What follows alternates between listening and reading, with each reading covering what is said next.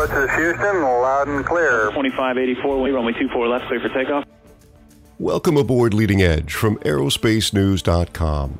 This episode, like all our podcasts and videos, is made possible by the generous support of our listener crew. Please join up by visiting aerospacenews.com/fans and make any contribution you can afford. Every bit of support helps, no matter how small. Thanks. Welcome to aerospacenews.com. I'm glad you made the hyperspace jump to our humble quadrant of the galaxy. This is an exciting episode with our first of hopefully many interviews with astronomer Lauren Biddle. So please stay in orbit because the show starts right after this. Welcome to our channel's first interview or hangout. Our guest today is a newly minted astronomer who is embarking on a career as an exoplaneteer. I hope you'll be as thrilled as I am to have her join us today to share that experience, discuss astronomy, new discoveries, and a lot of other cool things. Please welcome to the aerospacenews.com crew, Lauren Biddle. Lauren, welcome to aerospacenews.com. Hey.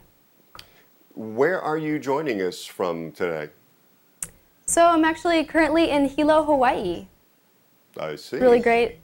Yeah, it's absolutely amazing here. I'm really happy to be here. And were you always in Hilo, Hawaii, or did you start your academic astronomy career thingy somewhere else? Astronomy career thingy. That's pretty much how it feels, in the best way possible. So I started out at the University of Arizona, is where I got my bachelor's in science in astronomy and physics. And that was a really great experience, and I knew that after that I wanted to keep going. So I plan to go on to grad school and get my PhD in astronomy. Currently at the moment, I'm kind of in limbo between undergrad and grad school. I'm taking a year off to do some research, which is why I'm here. I am at Gemini Observatory, and I am participating in an internship. And it's been a really great experience, not only just being on the island, but we even got to go up to the telescopes and work with really great data. So that's what I'm doing right now and where I plan to go. Neat. Now, you kind of phoned in college, if I remember correctly from our background. It was something like advanced basket weaving and something else, or did I remember that wrong? Wait, pardon, what? You actually... Truth be told, you actually had a double major, didn't you? Yes, yes, advanced basket weaving, that's where it came in. A double major in astronomy and physics, and I have to say a lot was learned, and not only in astronomy and physics, but more just how to be an astronomer or a physicist, which was really great. Yeah. And I feel like the U of A was a really great place to do that as well, because of the access to the telescopes that we have. I even had the opportunity to operate my own telescope, which I'm not sure if many other institutions have one just readily available, even for undergrads to use. So I learned a lot about what it's like to be an astronomer, and it was good after I had gotten my degree that I still felt like I wanted to do it, which I can't speak for everyone, but I'm not sure if that's the case for everyone. No, I'm really happy. It sounds like you've been very blessed to be able to find something that you thought you were going to be passionate about, and after being exposed to it, I'm sure as intensely as you were exposed to it in school, the schooling you've done so far, that you still found that you were passionate for it. So really good for you. Congratulations. Thanks. Yeah, and the particular subjects that I would like to pursue would be exoplanets. I had the opportunity as an undergrad to do my own research on exoplanets, and I had mentioned earlier being able to operate telescopes, and the reason that I was not only obtaining data for other astronomers, but I got to lead my own observational campaigns, which was really cool, and these were of exoplanets, exoplanet transits to I guess, specify which kind of exoplanet data we were obtaining. So I think that that's the path that I would like to continue on. But I do have other interests as well. For example, my current research here at Gemini is active galactic nuclei, which is something that I haven't worked with at all. And I think that's what makes it more exciting, is that maybe I don't know nearly as much about it, which is why I wanted to do this internship. And I'm learning a lot of skills that can be applicable to other kinds of research, such as exoplanets. And you've got, you refer to yourself as an intern, but you've actually got a pretty rad title, don't you? Oh yes, the rad title would be exoplaneteer. Well, there's that, but also at Gemini, aren't you something? Don't you have like a driver-like title as well? Aren't you a telescope something or other? Telescope operator? No? Oh, no, not here. No, not at Gemini. That was back in Arizona.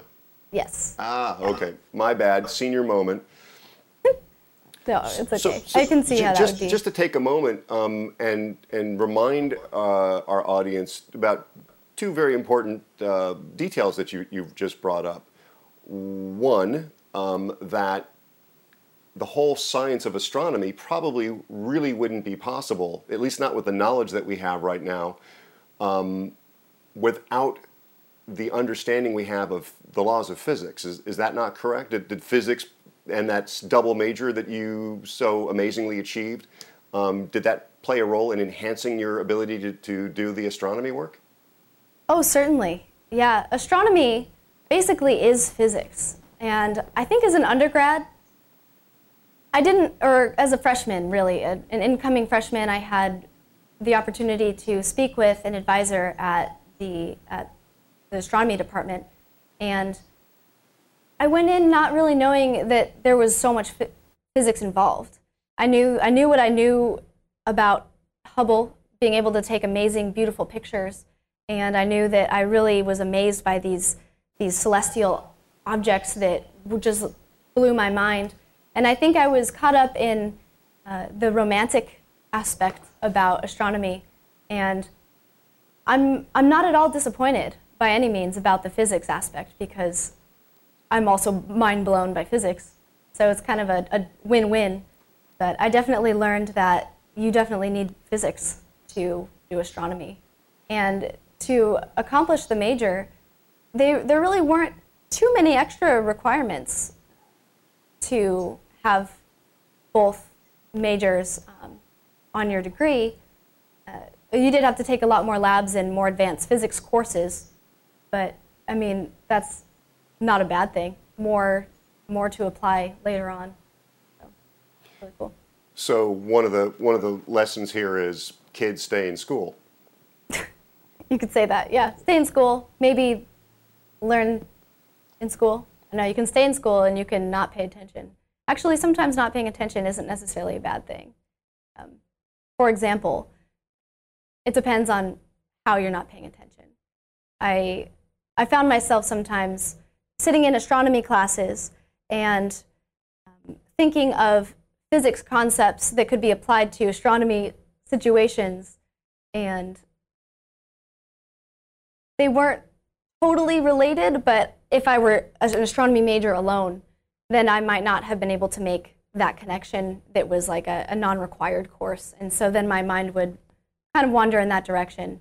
Of course, come back to where it was supposed to be, but it happens a lot. Was it Einstein or was it some other great thinker who pointed out how imagination is almost more important than knowledge, than the actual practical knowledge? The ability to imagine solutions or even hypothesize, which is probably another way of saying imagine theories for the spread of life throughout the universe, if that's in fact what's happened, things like that. Mm-hmm. Yeah, totally. And I'm not sure if that was Einstein that says that, or that said that, but I would believe it. He has a lot of amazing quotes. And some pretty rad hair. And rad hair, and rad slippers. There is an image online that he has like these giant fuzzy slippers, and I just kind of want to like touch them.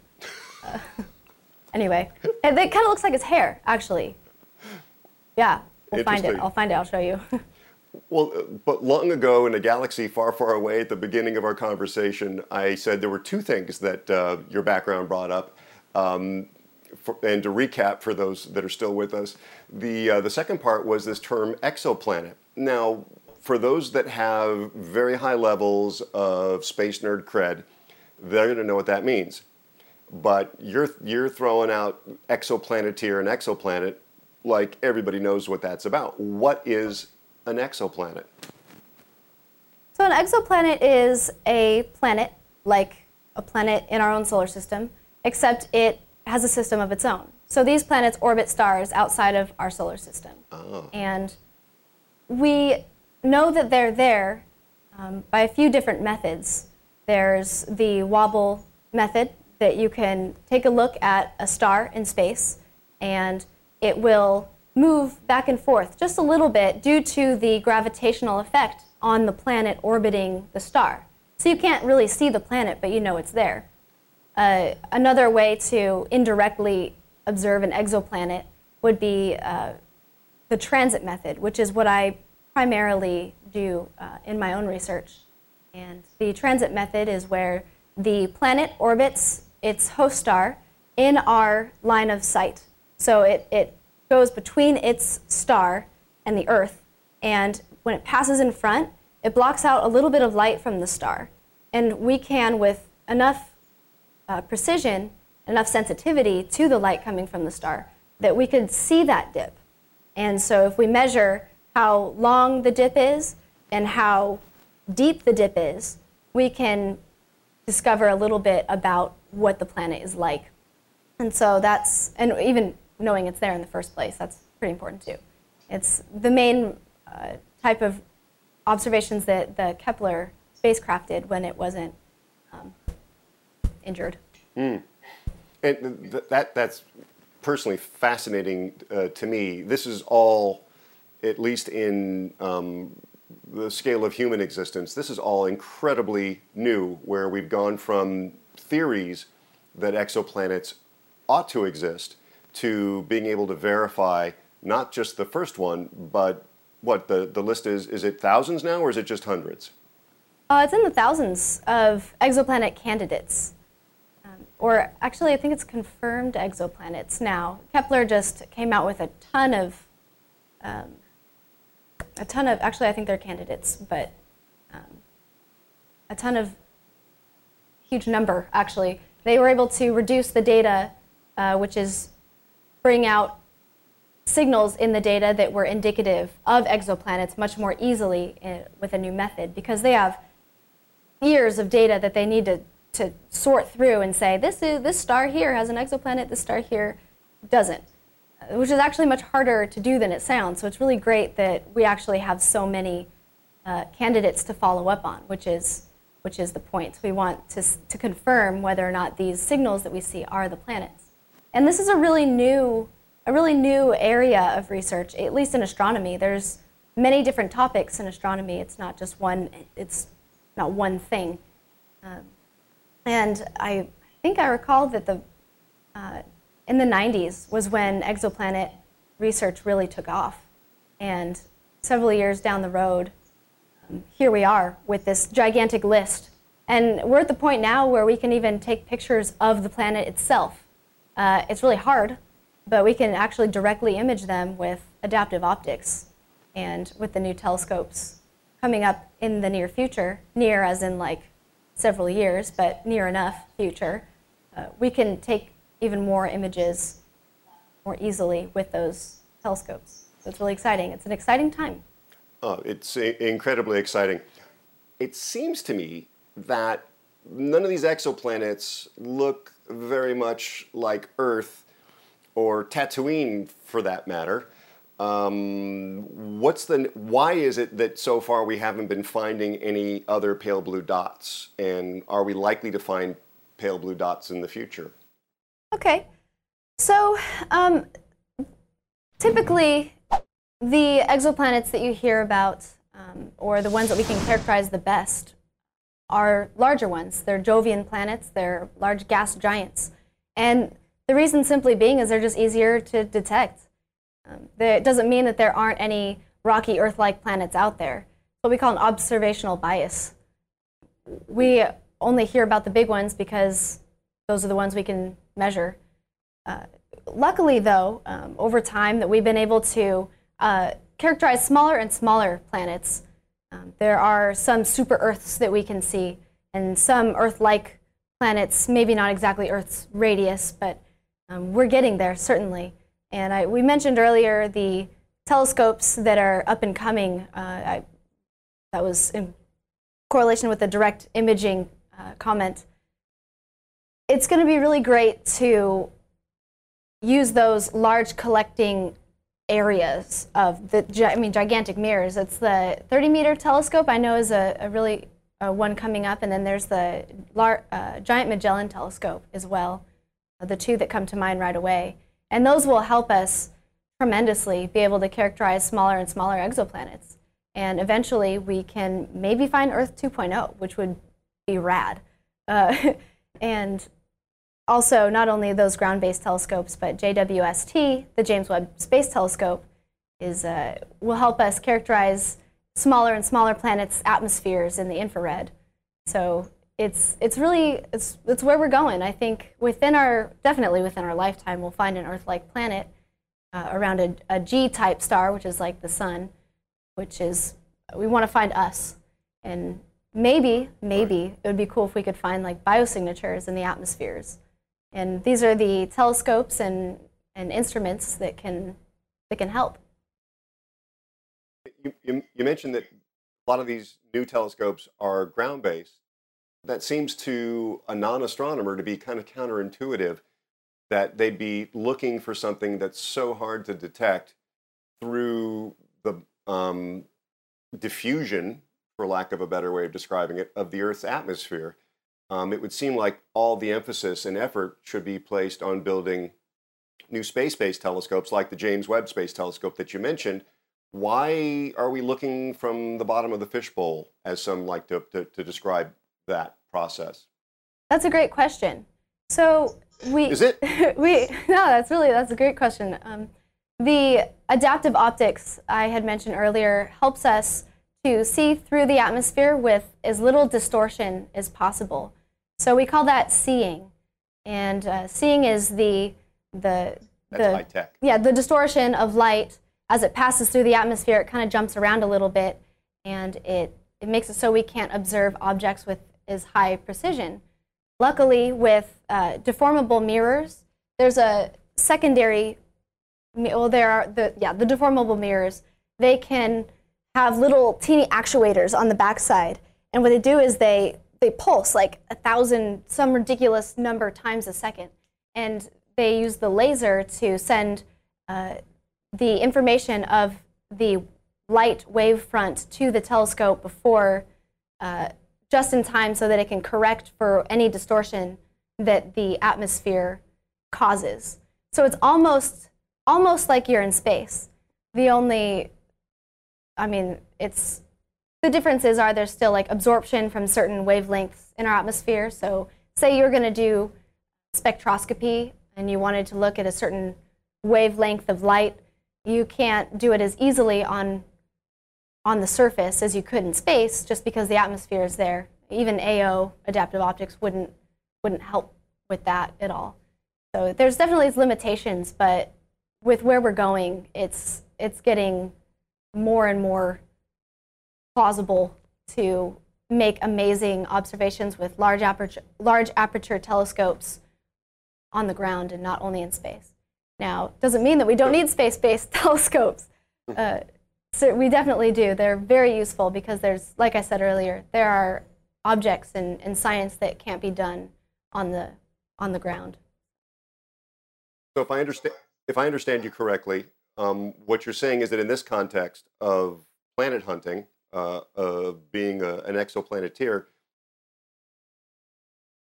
because of the cost and complexity of building very large structures in space, we make the compromise of being below or at the bottom of the Earth's atmosphere and taking advantage of adaptive optics in order to be able to build something of at least sufficient scale that we can do the work that we need to do, at least until such time as we can build because of commercialization of space activity, these very large structures in outer space or in near Earth space in the future. Is that kind of what I hear you saying? Yeah.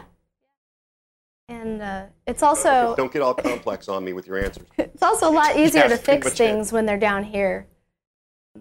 And space-based telescopes are quite expensive, and it's a big risk as well. I know JWST will be located, when it's in orbit, in a position around the Earth that we can't get to fix it. And so if anything goes wrong, it's kind of like, oh well. So that's why we have the best working on it, and so to avoid that situation altogether. But I know even like with Hubble, it needs glasses. When we first put Hubble into orbit, we took images with it. It wasn't nearly as clear as we had anticipated. And it turns out that the mirror wasn't perfect. There was a mistake, and so we were able to send up something to correct it. And so now as everyone who's seen Hubble images knows that they're absolutely phenomenal images, and we can take phenomenal data and do amazing science with it. All these like big words, phenomenal, amazing, but it really describes the whole situation, at least to me. So it's really cool that we can access that, but it's a lot easier to fix something on the ground if it goes wrong. So it's a risk, it's expensive, but it's worth it. Sure. Well, and on the ground, you've got obviously more power available for the subsystems to operate your telescope and processing systems. And I'm guessing that it's easier to get to your local Starbucks, et cetera, for those all-night observing sessions as well. Oh, if only Starbucks was open at night, or at 3 in the morning. Actually, I bet you somewhere out there that there's people up enough at night that they need Starbucks at 3 in the morning, and it's available. Anyway, beside the point. Coffee in general, caffeine, yes. Availability, space. No. Is that one of the fuels of modern astronomical discovery for at least a telescope operator? Caffeine? Yes. Yeah, caffeine is a lifesaver. I hate to be so dependent on caffeine. I know on my Twitter description it says caffeine keeps me alive, and that's not too much of an overstatement. I think that there have been some points where it's like 4:30 in the morning, and on day one is actually the hardest, or night one out of however many nights, because you're getting used to being up at night. You're not in nocturnal mode yet. But the coffee definitely helps out a lot. And yeah. What were some of your childhood and maybe adolescent scientific inspirations and things that got you sort of focused, slewed your telescope, so to speak, in the direction of astronomy and discovery? Oh, I like talking about that. I'm happy you asked. So my first real experience with anything not on this earth was when I was in Florida with my papa, which is my mom's dad, so my grandpa. I could just call him Papa. He had a really small telescope. I think it was, the lens was only a couple inches in diameter, which is, any telescope's awesome, and you can still see great things with it, which is why it's made such an impact on my life. And it was very dark out. We went out to the beach, and there was a lunar eclipse that night, and I didn't know what that was, and he had to explain to me what it was. And I took a look through the telescope at the lunar eclipse, and I was like 6 at the time, and I remember it so perfectly, like the emotion that words don't even. That was the moment where I was like, space is real. It exists, and I like it. However, I didn't really know that it was something that I wanted to pursue as a career until high school. Before that, I wanted to be a marine biologist really bad. I know everything there is to know about sharks. Well, not everything there is to know, obviously. I know a significant amount about sharks. So maybe someday we can talk about sharks. That'd be really cool. Sharks in space. I think with Sharknado, that actually has happened. Sharknado. Actually, I've seen Sharknado 1, but I haven't seen Sharknado 2, the second one. There were so many unanswered questions. They had to make Sharknado 2. Oh yeah, certainly. No idea. That's, yeah. I'm actually, maybe I'll watch that tonight. Put that on my to-do list.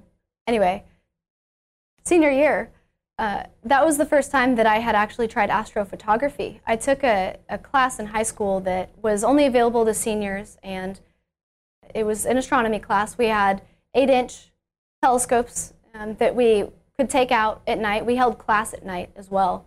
Class was held at like 10 p.m. and it was freezing. It was like 1 degree. I'm from somewhere really cold. And, well, it can get really cold. And I wasn't even that unhappy to, I wasn't unhappy to be out there. I remember looking at the first object that wasn't the moon that I had looked through with a telescope at. It was the Orion Nebula, and I think my mind was absolutely blown to pieces about the fact that the photons, the actual photons of light, passed through the telescope and went to my eye and were registered by my brain. Like, that actually happened. It was an actual, it's not a picture. And that really hit me, and I think I was like, hey, this is really cool. This is something I want to maybe look into more. And it made it easier that, I liked astronomy anyway, and I had always liked astronomy. I think in 3rd grade, I remember deciding Saturn was my favorite planet. So I kind of had like favorite astronomy things anyway, so I was like, I'll give it a shot. And I'm glad I did. And I'm just wondering, as a kid, I think I've already bored you with this story off camera. I was inspired to get into documentary filmmaking, and specifically in the world of science and the planet and biology and all that, by the late, great Jacques Cousteau.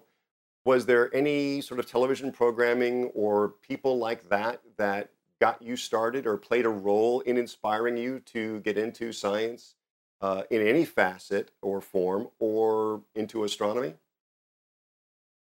Well, I had actually, as a child, never really watched any science shows that were specific to astronomy and astronomy topics.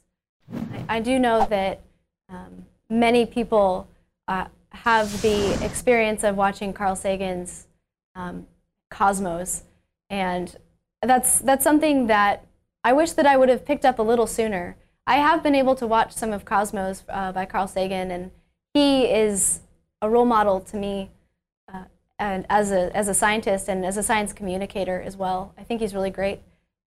But before that, I had the Discovery Channel, Animal Planet. Oh, I was all over it. My first science television series experience was about scorpions. Actually, I remember that day, and I thought they weren't even like about sharks or anything. But I remember thinking like, this is so scary, but so cool. And ever since then, I had watched Animal Planet all the time. And Discovery Channel too. Those are sciencey things that had solidified my interest in science in general. Did any of the movies that were out before you were born, or like the original Star Wars, or TV shows that were non-scientific, that were works of fiction or speculative fiction, did they inspire you? Star Wars versus Star Trek? Where do you come down on that dividing line? Ooh, oh man. Okay, so I'm gonna get so much grief from the audience from the, well, I don't know, depending on Star Wars versus Star Trek. I love Star Wars a lot. At one point in my life, I was a Queen Amidala, even for Halloween, and I was also Padme in college at one point. For Halloween, and I would always dress like them, and I'd read all the books, and I'd watch all the movies over and over again, and I loved the sci-fi aspect, obviously science fiction. I knew that something like that wasn't real, but the idea that, this is going to sound kind of repetitive, the idea that the idea can exist was really cool to me, and I would totally be a Jedi if I could. Actually, let me even rephrase that. When I graduated, or when all the College of Science people graduated from the university with our degrees, we got to say a quote. And my quote was, "Could have been a Jedi." Got a laugh. I was kind of proud of myself for that one. But in all seriousness, like, if I could be a Jedi, I totally would. So there's that. Now, I have to say, I'm not anti-Star Trek. I just don't know as much about it. So maybe I could do a little homework and get up to date on the Star Trek, and then we'll come back to this. Stay tuned. Well, here at aerospacenews.com, we're an equal opportunity sci-fi nerd. Definitely love both the Star Trek and the sci-fi, Star Wars, I should say, universe. Perhaps biased in some part because I grew up watching Star Trek, the TV show, on Kinescope. Look it up. But I definitely love Star Wars myself. Love all the nerd specifics you dropped just then. Says very good things about you. And you know, I think, if I'm not mistaken, in the last calendar year or so, did we not spot an exoplanet that had twin suns like Tatooine in the first movie? Mm-hmm. Yeah, and I think there may be more than just one system that this was identified. This type of system, it's a binary star system, and the planet orbits both of them. And so you would have two stars, which is very much like Tatooine. And it's kind of a joke between exoplanet astronomers to include a famous picture of Luke Skywalker walking on Tatooine with both setting suns. And we have those in like slides and posters, and it gets a good chuckle every time. And I think that was Kepler. It had identified one or more of those kind of systems. So it was cool to kind of nerd out on that as well. We get a little extra giddy from it. Relate it's actually real in a sense. Now hopefully there's like an Earth-like planet. That'd be cool. But just the fact they exist anyway is pretty rad. Yeah, for sure. But maybe with a little more water than Tatooine. That was a little dusty. Yeah, just a bit. Could use a fan. On the subject of Carl Sagan, obviously Cosmos got a reboot with the great Neil deGrasse Tyson hosting it, and among other people producing, the fabulous Seth MacFarlane has helped make that show a more modern reality. Are you getting to watch any of Cosmos, the Next Generation, for lack of a better way of describing it? Oh, I wouldn't miss it. No way. I was like all over that. I even had like a party at home. We had like a Cosmos viewing party. It was great. Oh, outstanding. I personally was moved by or struck by the very first episode where in a way that seemed like a very sincerely felt tribute, Tyson took a moment to sort of go about passing the baton from Carl Sagan's version to his own near the end of that episode. And he spoke about the time that he was fortunate enough to be a guest of Carl Sagan's and visit his office on a weekend. Did you get a chance to see that part? Oh, yeah. And I may or may not have shed a tear or 7 or more. That was really touching. And I think especially as a developing astronomer, and you know, I know that I don't know everything. I'm not claiming to know everything. And I know that I'm still learning. To see that kind of leadership and to have a role model like either Carl Sagan or Neil deGrasse Tyson, or I guess Carl Sagan as Neil deGrasse Tyson's role model, and seeing where he has developed as a person as well as a scientist. It was very touching. I was very happy. Have you had any experiences that were similar to that as you've attended your professional gatherings and trade events and research exhibitions and things like that?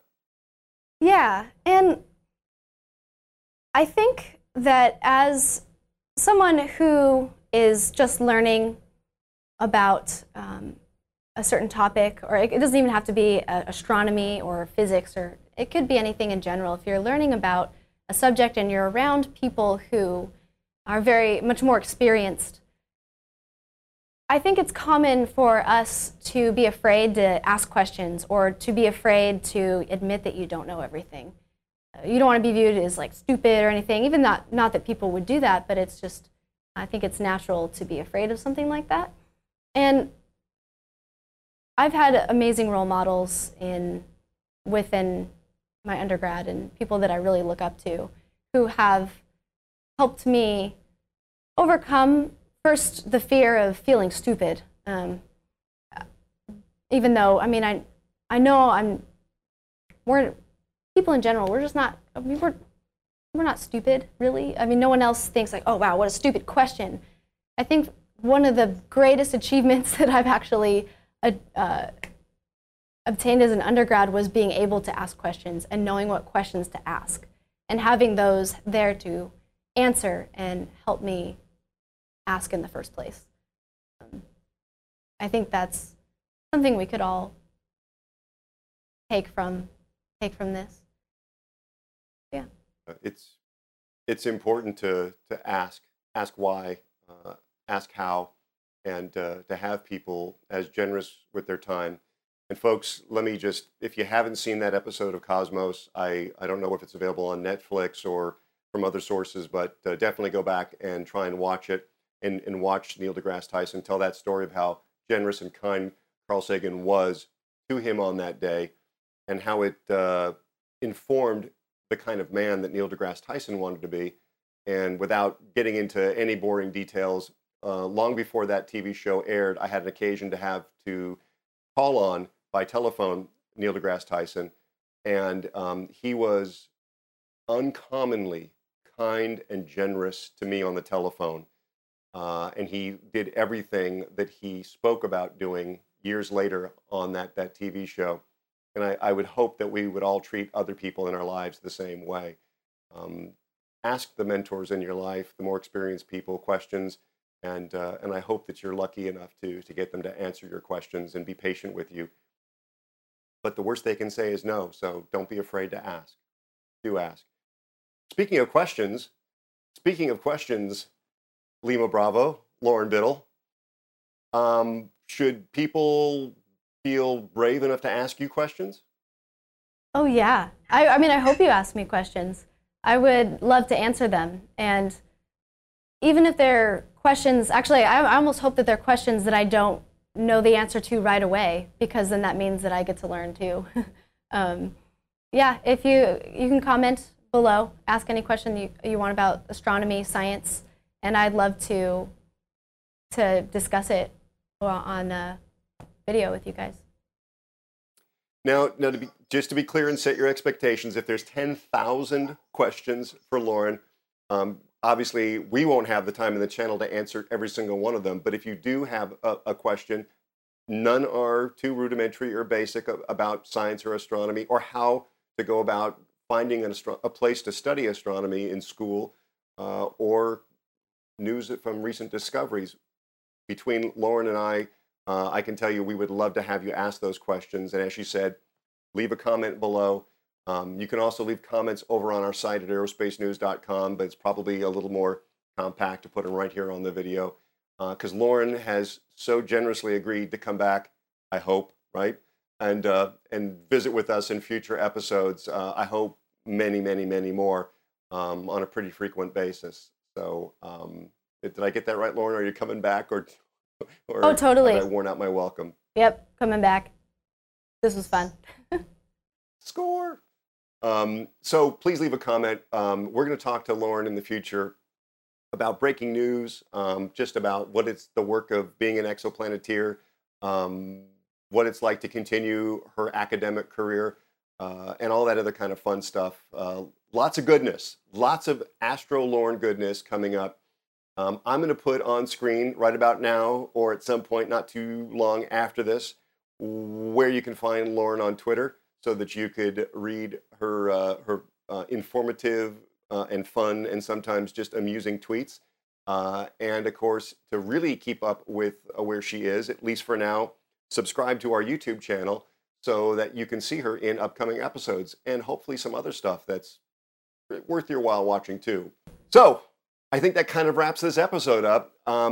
It's our first hangout or live interview. I could not ask for a more generous and wonderful person to interview for this first time. Astronomer Lauren Biddle, thank you again for joining us. Thanks for having me. And this was such a fun experience, and I'm really looking forward to all the new videos that we have and all the new topics, especially. It was just a great time. Thank you. Well, it's absolutely been my pleasure. Everybody, we'll see you again next time. Again, remember to subscribe, and that's it for now. Bye. Dale, this is Houston, loud and clear. 2584, runway 24 left, clear for takeoff. I hope you enjoyed that show, and thanks for listening. You and others in our listener crew made this episode, like all our podcasts and videos, possible. If you've not already joined, please visit aerospacenews.com/fans and make any contribution you can afford. Every bit of support helps, no matter how small. Thank you. This program is copyright 2019, all rights reserved.